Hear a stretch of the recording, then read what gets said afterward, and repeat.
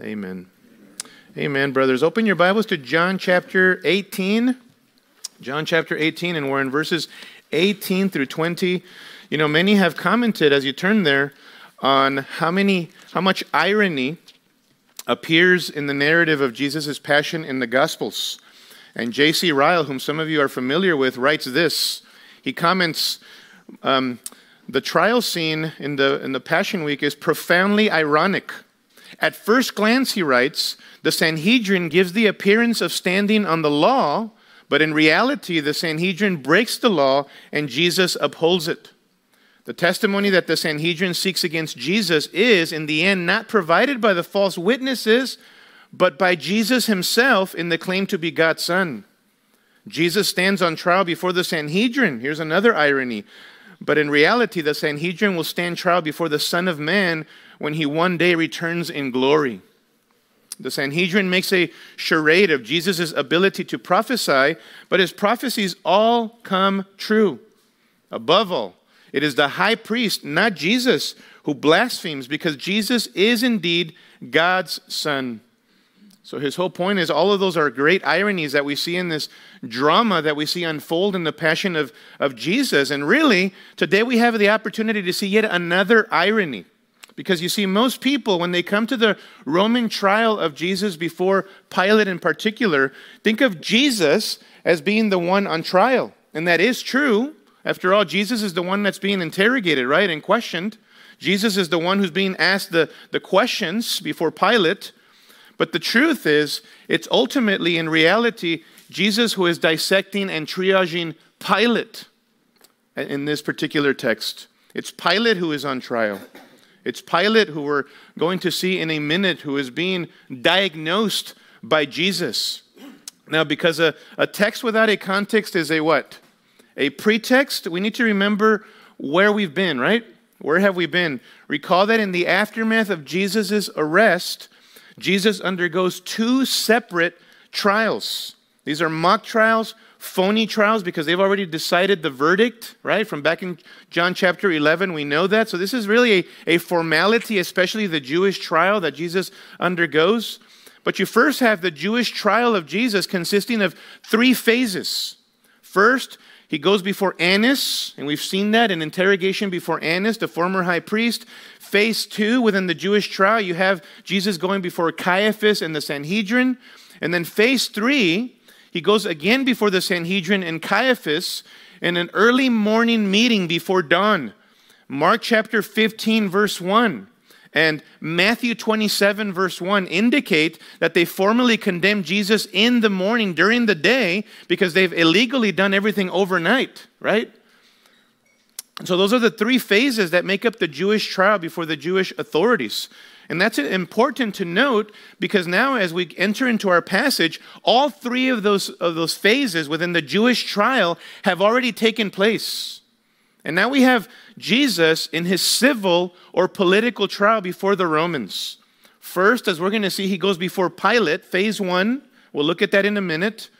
Then Pilate sends Jesus to Herod, and that's not recorded here in John, but that phase falls between verses 38 and verses 39 and 40 of our passage. Okay? You got to go to the other Gospels to know that.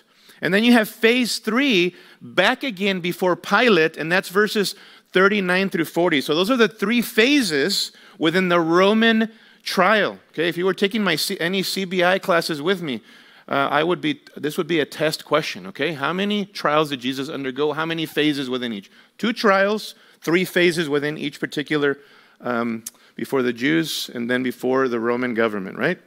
So now as we begin to look at this passage, it's really important to note also that John's gospel is the most extensive in recording Jesus' interaction with Pilate. And I think the reason for that is because John's gospel has a particular huge emphasis on evangelism. It's got a huge Jewish evangelistic component. In other words, John seems especially interested not only in showing the fault of the Jewish leaders and what they did to Jesus on the human level, although we know that it was in accordance with God's eternal plan that Jesus went to the cross, right? But he's especially interested in showing how Jesus witnessed to the Roman authorities concerning himself. In particular, Pilate himself the Roman governor. Pilate's going to become the recipient here, as we're going to see, of some wonderful truths concerning Jesus. And like I told you, one of the ways to look at this whole account, yes, is that Jesus did indeed stand trial before the Roman authorities. But in reality, upon closer examination, it's really Pontius Pilate who is on trial before the Lord Jesus Christ. And as you study this account, I don't know if you felt this way, but you sure do wish that Pilate would have responded different to the amazing witness of the Lord Jesus Christ, don't you? I mean, you know Jesus is going to go to the cross no matter what. But on the human level, you sure wish Pilate would have been paying more attention and that spiritually he would have responded to what Christ reveals to him. And so here are 3 ways that Pilate should have responded to the testimony of our Lord. And I want us to apply these to ourselves, obviously. I sure wish Pilate would have been, first of all, captivated by our Lord's sinless perfection. And let's apply that to ourselves. I think as we look at this passage and what is revealed here to Pilate and really to us, the readers, we should be captivated, brothers, by Jesus' sinless perfection. We're reminded here again that Jesus didn't go to the cross because he did anything wrong. Jesus didn't go to the cross because he violated some Jewish or Roman laws, right?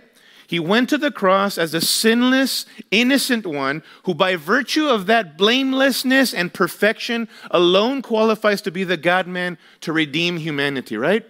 If he sins in any capacity, he can't go to the cross and qualify to be our Redeemer, our Savior. He must be the perfect God-man. Now, we've made the point before that only Rome had authority to execute capital punishment, to inflict the death penalty upon anyone. The Jews didn't have that right.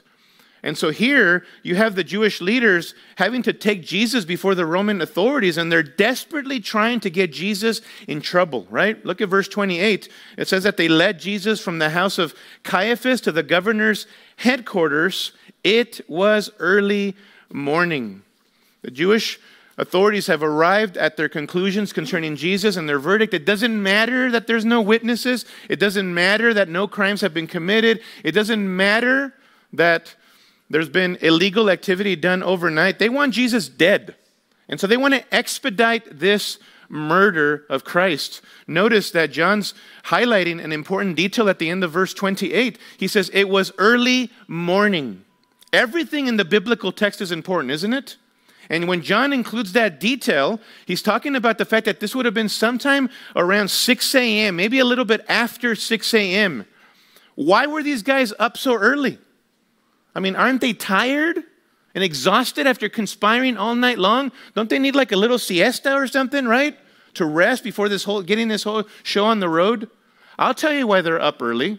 Because they want to be the first people there in line at the crack of dawn to get Jesus before Pilate so that they can expedite his murder as early as possible. That's how much they hate Jesus. That's how hostile they are toward him. And so they take him to the governor's headquarters, which is another way to translate the Roman praetorium, which is the governor's official residence. Now, normally, Pilate, the governor, would have been in a place called Caesarea, but during these feasts, he's in Jerusalem to monitor any major upheavals, anything that can come up. He wants to be easily accessible, so he is in Jerusalem. And notice these guys' hypocrisy in the middle of verse 28. It says that they themselves did not enter the governor's headquarters so that they would not be defiled but could eat the Passover. Man, what hypocrisy, isn't it? Here are these guys breaking all kinds of Jewish laws in their illegal treatment of Jesus, and yet they're concerned about being defiled. And there was really no Old Testament law, biblically speaking, that pointed to this. It was really their Old Testament oral traditions, their rabbinical laws that they were concerned about as far as this issue of being personally defiled. And so John is indicating to us, even as he writes, under the inspiration of the Holy Spirit, that here are these religious leaders more concerned and committed to not breaking their own oral traditions than they are about breaking God's law in the treatment of the Son of God. Mark that, in this illegal treatment of Jesus. And so Jesus is inside of this praetorium. But the Jewish leaders are outside. So verse 29, Pilate went outside to them, to the religious leaders, and said, "What accusation do you bring against this man?" Straightforward question, non-threatening. The normal modus operandi is you're going to come before the governor. He's a pretty important dude, right? He's got a lot to do. You better have some formal charges. So he's asking, why are you bringing this man before me? What are the formal charges against him? Now notice their smug reply in verse 30. They answered, "If this man were not doing evil, we would not have delivered him over to you." So Pilate asks a reasonable question, logical question, something according to the Roman law that he should ask. And what do? They get defensive. They get demeaning and condescending with someone who is in authority in Rome. It's like they're saying, "Why would we even bring him to you if he wasn't already guilty?" That's their mentality. Their expectation apparently was that all they needed to do is bring Jesus before Pilate, and that all they were looking for is just for Pilate to validate their already arrived at conclusion concerning Jesus. That's what they were expecting. Just validate this for us. Let's get this show on the road. Let's get this execution going. Now, if you look at Luke 23, verse 2, maybe you already have, it does tell us that they did level some formal charges by lying to Pilate and accusing Jesus of refusing to pay taxes to Caesar, and thus encouraging others to do so. And they accused Jesus of claiming to be king. And Pilate is going to address that in our passage, that Jesus is claimed to be king. But the one about Jesus not paying his taxes and encouraging others not to do so as well was simply not true. That is deception. Remember in Mark chapter 12, verse 17, some of the religious leaders tried to trap Jesus by asking him, "Is it lawful for a Jew to pay taxes to the Romans?" What would you say? They're trying to trap him. And Jesus answered them that they should render to Caesar the things that are Caesar, and to God the things that are God's, right? And they marveled at his answer. And so Jesus never said to anyone that they should not pay their taxes. He was a law-abiding man who taught his followers that they should do so as well, as long as those laws did not overstep God's law. As long as they weren't being called to sin against God, they were to live within the parameters of Roman law. Jesus taught that. And so Pilate, to this point, is already unconvinced. This should have been the end of the whole thing from a human perspective, except for the other charge that they brought against Jesus. Remember? Matthew 26, verse 65 says that earlier when Jesus had stood before Caiaphas at the high priest's headquarters, they had accused Jesus of what? Of what? Blasphemy. Of blasphemy. That he had claimed to be the Christ, the Son of God, right? And the high priest tore his robes and said, "He has uttered blasphemy." Now, if Jesus was lying, his statement would be blasphemy, right? And it was a way to stone him according to Old Testament law. But Jesus was simply stating the truth. They simply don't believe in who he is. And so they label that blasphemy.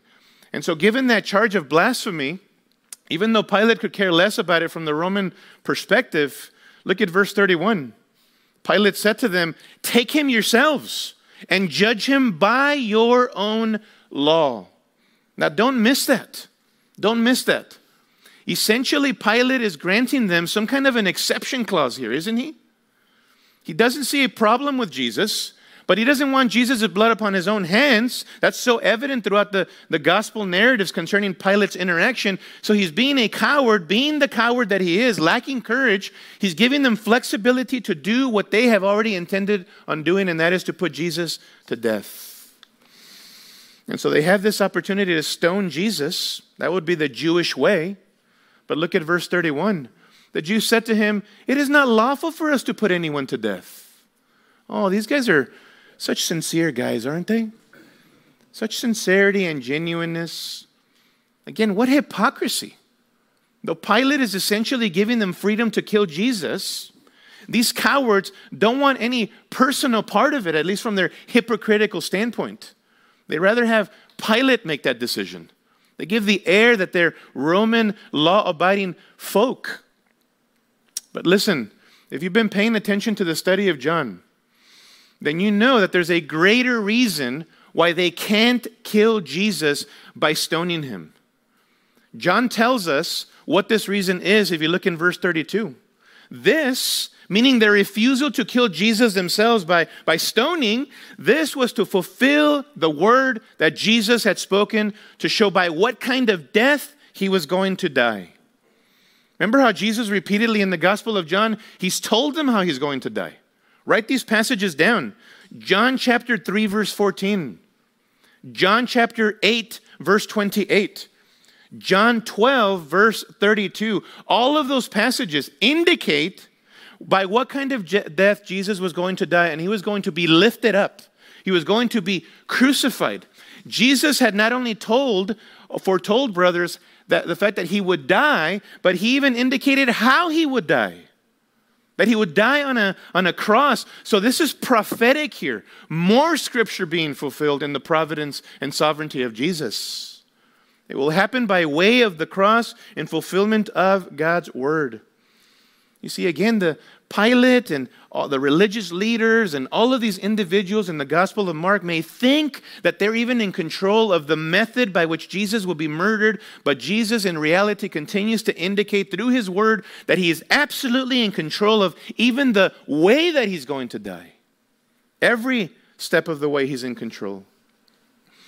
But above all, I want you to take note, not only in these verses, but then the verses that we're going to look at, brothers, that through all of this, even as he stands before a corrupt man like Pilate, and you know some of the history about the wickedness of this man, and the rivalry between him and Herod Antipas, whom we're going to see. These are wicked individuals. And then the supposed religious leaders of Israel, even though Jesus is standing before all of these wicked, corrupt individuals, he remains perfectly righteous, perfectly blameless and innocent.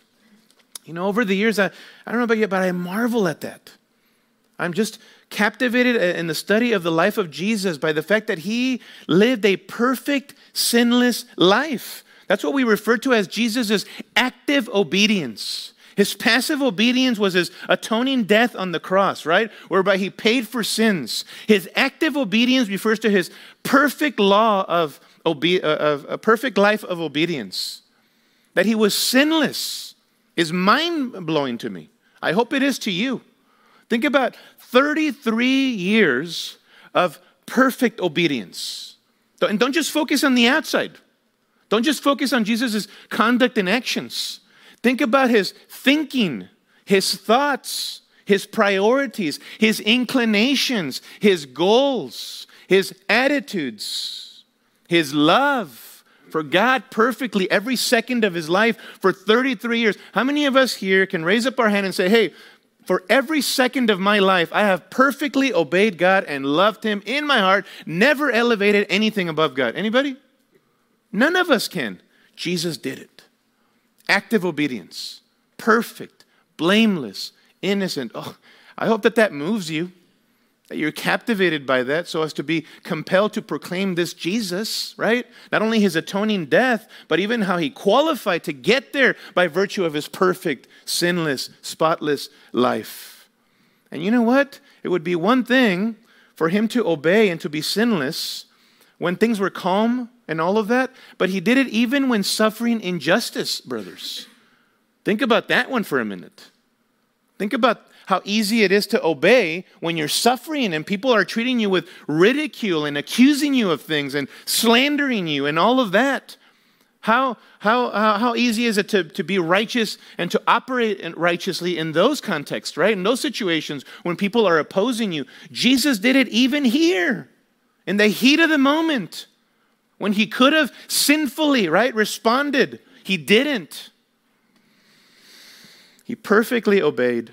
We should be captivated by Jesus' sinless perfection. I sure wish Pilate would have been captivated that way. He wasn't. Secondly, I sure wish Pilate would have been captivated by Jesus' utter royalty. So let's apply it to ourselves. We should be captivated by Jesus' royal position. By his royal position here. He's about to reveal marvelous truth to Pilate about his kingship and the fact that he is the truth giver and truth bearer. And Pilate misses this. And you sure wish, again, as you look at Pilate here, you sure wish that he would have caught on to who he's dealing with here. But sadly, he doesn't. Look at verse 33. So Pilate entered his headquarters, i.e. the praetorium, again, and called Jesus and said to him, "Are you the king of the Jews?" Now, the language here is not one of sincerity, okay? I think too many people give Pilate way too much credit. This is somewhat derogatory here, condescending. It's like Pilate is asking, and the Greek emphasizes this with this word "you" at the very beginning of the Greek construction. You are the king of the Jews? You are the king of the Jews? You're the one, in other words, that folks have been ranting and raving about? That's the sense. Are you king of the Jews? Verse 34, Jesus answered, "Do you say this of your own accord? Or do others say it to you about me?" All three of the other Gospels record Jesus answering, "It is as you say." Here in John, Jesus is, in essence, asking Pilate, have you personally arrived at this conclusion? Have you reached this verdict concerning who I am? See, again, Pilate may think that he's trying Jesus, that he has Jesus right on the hot seat. But in reality, with this kind of questioning, Jesus, brothers, is diagnosing Pilate. He's witnessing to this man. Pilate is on trial before the king of the universe right here. Not the other way around in an ultimate sense, in a real sense. Pilate gets somewhat defensive about all of this. Verse 35, Pilate answered, "Am I a Jew? In other words, am I one of your countrymen?" I mean, he could care less about who Jesus is. It's like Pilate is saying, this has nothing to do with me. This is about you, not about me. Are you or aren't you? That's the sense here. He adds, "Your own nation and the chief priests have delivered you over to me. What have you done?" See, Pilate doesn't want any part of this. He doesn't see any fault in Jesus on the human level because Jesus hasn't committed any crime. But he's somewhat taken back. Why is Jesus making him the issue? Pilate is pushing back as well. Pilate has failed to answer Jesus' question. "What do you, Pilate, make of my kingship?" Is what the Lord essentially is asking him. He's not going to let Pilate off the hook. Verse 36, Jesus answered, "My kingdom is not of this world." In other words, Jesus is not denying that he has a kingdom, but he's going to talk to Pilate about the nature of his kingdom is very different than what Pilate is accustomed to. So he expands on the nature of his kingdom. He says, "If my kingdom were of this world, my servants would have been fighting." Remember what he said in the Garden of Gethsemane? I mean, if it was about me fighting, I could just get a legion of angels and you guys are done, right? He merely spoke and they fell over. Just, if this was about my kingdom, my servants would have been fighting, that I might not be delivered over to the Jews. But my kingdom is not from the world. Now, at first glance, this may seem like a bad idea for Jesus to actually be speaking to Pilate, who can wipe him out from the human perspective, about a kingdom. But Pilate, as the narrative unfolds and you combine the other gospel accounts, Pilate definitely isn't threatened by Jesus. He knows in some way, shape, or form that Jesus isn't speaking about something that will threaten the Roman government. That's why he's willing to let Jesus go later on. But building on Jesus' admission, notice what he asks him in verse 37. "So you are a king?" Jesus answered, "You say that I am a king." This is another way of saying, "It is as you say." Jesus doesn't deny that he is a king, but he's not done with Pilate, brothers. Notice he presses further. Not only is Jesus a king, but as king, he came to deliver the truth. He's witnessing here to Pilate. "For this purpose," he says, "I was born, and for this purpose I have come into the world to bear witness of the" what? "Of the truth." And then this staggering claim, "Everyone who is of the truth listens to my voice." Wow. When was the last time someone came up to you and used words like that? With that kind of authority? You need to listen to my voice and no one else's voice. Hasn't that been the tone and the tenor from Jesus throughout the Gospel of John? He has all authority. Exclusively has all authority. Here he is now before Pilate, who has a lot of authority under Caesar. And he's saying, I have all authority because I am the truth. No one ever spoke like that. He spoke like a king, brothers, with absolutely royal position and authority and prestige. The Lord Jesus Christ. He is the king and he is the truth. Now Pilate, because he's blind, doesn't get this. Notice how he latches onto this statement by Jesus and asks in verse 38, what is truth? What is truth? Now when someone asks you that, if they are sincere, maybe you've had occasions like these in your Christian journey where you've had an opportunity, somebody genuinely is asking something along those lines, that's a great opportunity, isn't it? Because our Christian faith is an informed, factual, reasonable faith. Amen? Our faith has substance. There is substance which undergirds the Christian faith, contrary to every other religion, philosophy, or system of thought where you can poke holes in that worldview. Our faith is a reasonable faith. But you see, Pilate isn't asking the question because he really wants to know. He's known about Jesus. He's heard about Jesus. If he was really interested in the truth, he would have pursued Jesus, wouldn't he? He's being somewhat cynical here. He's being somewhat skeptical. What is truth? With a tone of doubt. As if to say, does such a thing even exist? Does such a thing even exist? What is truth? Sound familiar? Isn't that sort of the way that our society is right now? Times haven't changed a whole lot. What Pilate asks here, brothers, is as old as the Garden of Eden. Remember back in Genesis chapter 3, verse 1? Where Satan, disguised as a serpent, asks, did God actually say, you shall not eat of any tree in the garden? He's twisting God's words, sowing seeds of doubt into Eve, right? With Adam standing there by what the Hebrew would indicate to us. He was right there and never stepped in. Adam, who was called to be the leader of his wife, sowing question and doubt into her head. Did God really say that? Is that really true? And of course it was true. Both Adam and Eve could have answered, yes, that's absolutely true. That's reality. It's what God has said. And he hasn't restricted us from all that's here. He's saying you can partake of everything, but this one thing I ask of you, don't do this. He's twisting God's words, however. This is as old as the Garden of Eden. And this has been the problem of mankind, hasn't it? Ever since. Mankind without Jesus is blinded, deceived, naturally prone to skepticism, to doubting God's word. I love Kevin DeYoung's book, Taking God at His Word, because what he's after is that's the root of our problem. We don't take God at His word. Beginning with the fact that He's told us that in His Son, Jesus, in His person and His work is salvation found alone. We don't take God at His word. This is the problem, brothers, that is at the root of human depravity. It's about self-worship and listening to ourselves rather than listening to God and worshiping God alone.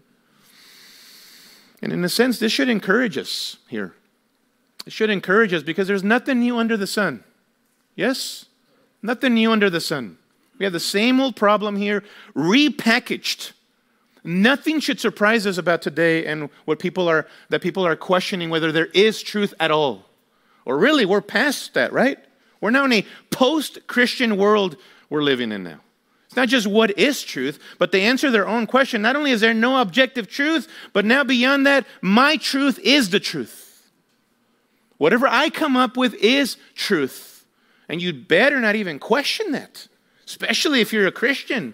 Those bigots, those haters who say that they're with conviction that this is the Word of God, that's the culture that we're living in right now.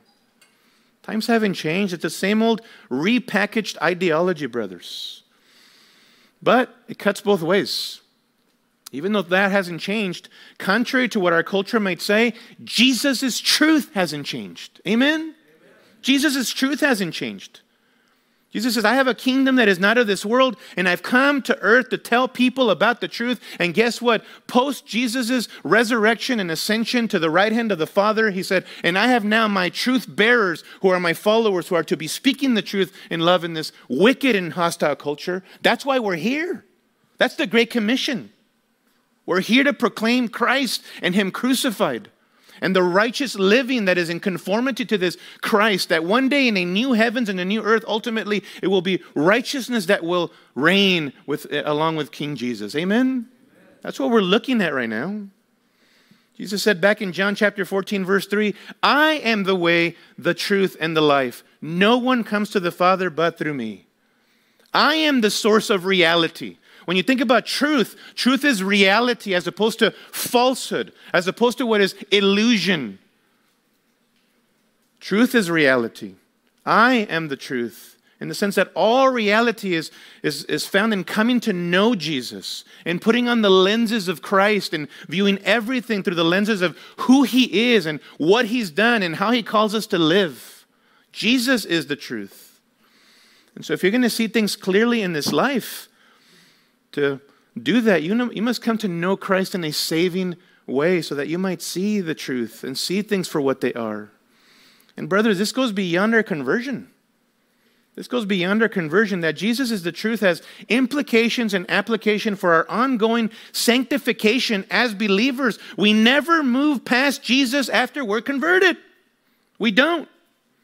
Didn't Jesus say, teach them to obey all that I have commanded? We never move past Christ and the gospel and his word. We never move past that. Paul made this point in Ephesians chapter 4 and verse 20. Write that text down. Maybe read it in your small groups, where he's instructing about putting off sinful living and conduct to believers and putting on holiness and Christ-likeness now, functionally speaking. And he says in Ephesians chapter 4, verse 20, but that is not the way, believer, you learn Christ. You didn't learn Christ in the sense that he's continuing to allow you to live in sinfulness and wickedness. He says you didn't learn Christ that way, assuming that you have heard about Jesus and were taught in Jesus as the truth is in Jesus. He says now you know the truth. You need to live differently as a believer. You're informed by the truth now. You know what reality is as opposed to what is false and illusion and mysticism and asceticism. You know the truth concerning how he wants you to live. No longer live for yourself, but put on righteous attitudes and righteous conduct. Why? Precisely because you know the truth that is found in Jesus alone. And how do we come to know the truth? Through his word, right? John 17:17, sanctify them in the truth. Your word is truth, the Lord said in his high priestly prayer. And so what Jesus says to Pilate is, I am a king. I'm not only just a king, I bring the truth as opposed to falsehood, which you're living under. That's some authority right there. That's why later on in John chapter 19, verse 11, he tells Pilate, you would have no authority over me, Pilate, at all, unless it had been given you from above. Jesus looks at this Pilate. Oh, Pilate, you would have no pull around here if it wasn't for me giving you permission. I gave it to you. Ultimately, I'm doing this because God has pre-planned that I do this for my people. You have no authority over me. He said him right in the face and does that. Who does that?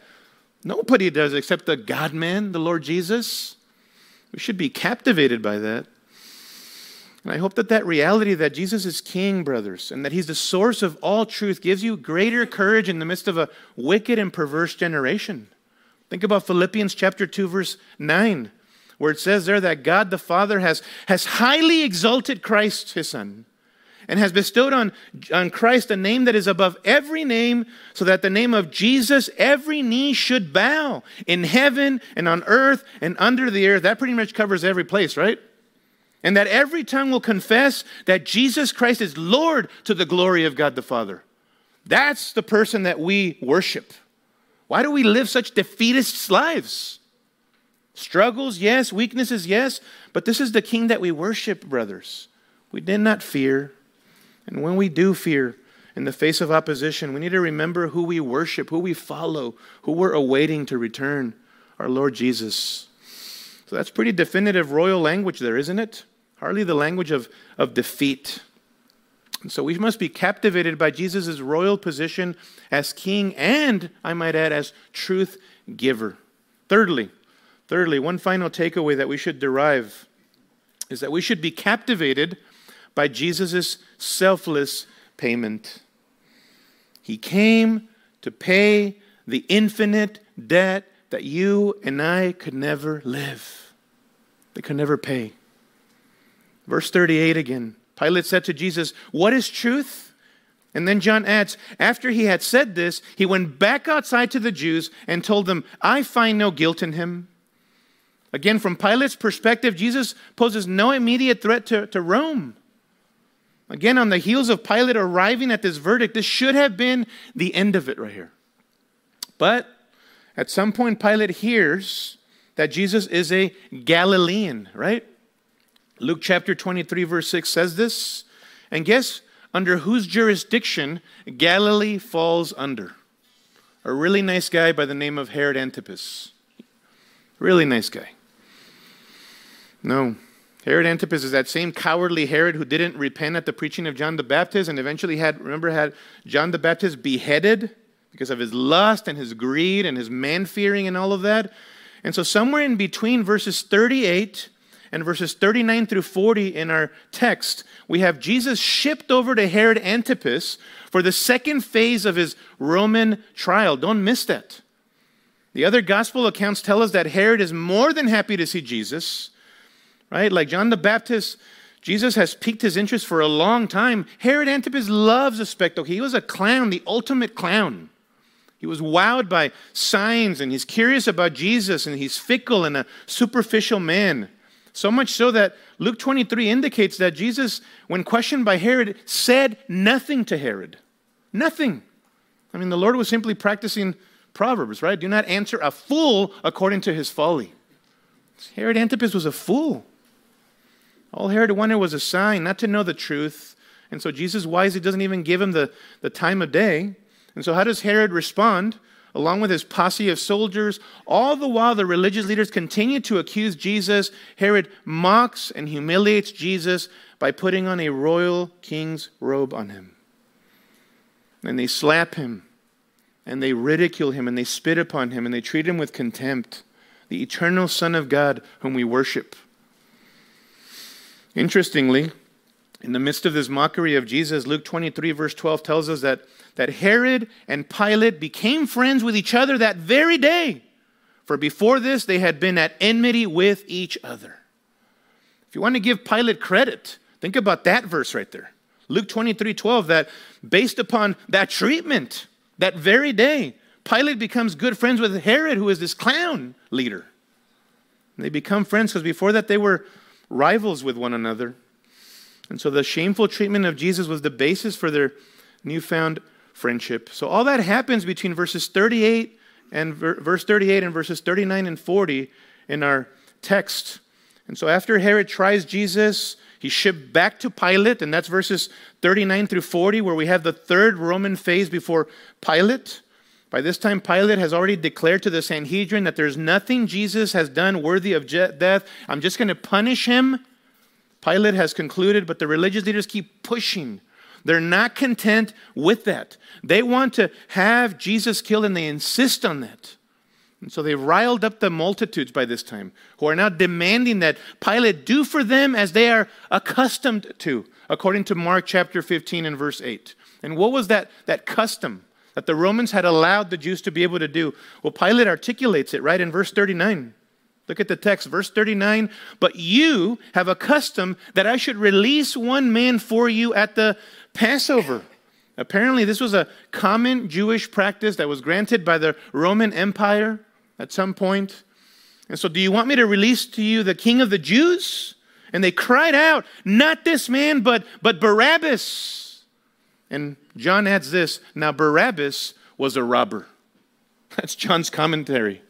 He was a robber. In other words, this man is a thief, a member of a rebel group of insurrectionists against Rome. And the Jews, of course, loved guys like that because they were not fans of Rome. And so they would love a guy like Barabbas who wanted to overthrow the Roman Empire and all of that. So to them, it didn't matter that he was a thief and a robber. That's what John is indicating. Can you believe this? He was a robber, and they chose him above Jesus, the righteous one. And that's the irony of this whole thing. that Barabbas actually was guilty of mutiny and treason against Rome, which is what they are accusing Jesus of being. And of course, as the story goes on to tell, Barabbas was released, and Jesus was punished, but it should have been the other way around, right? Should have been the other way around. It was Jesus who was innocent, Jesus who was blameless, Jesus who was righteous and is righteous, and Barabbas was the guilty one. I find more irony in that, in an applicational sense to us. Isn't Barabbas, brothers, a picture of us as well? Think about that.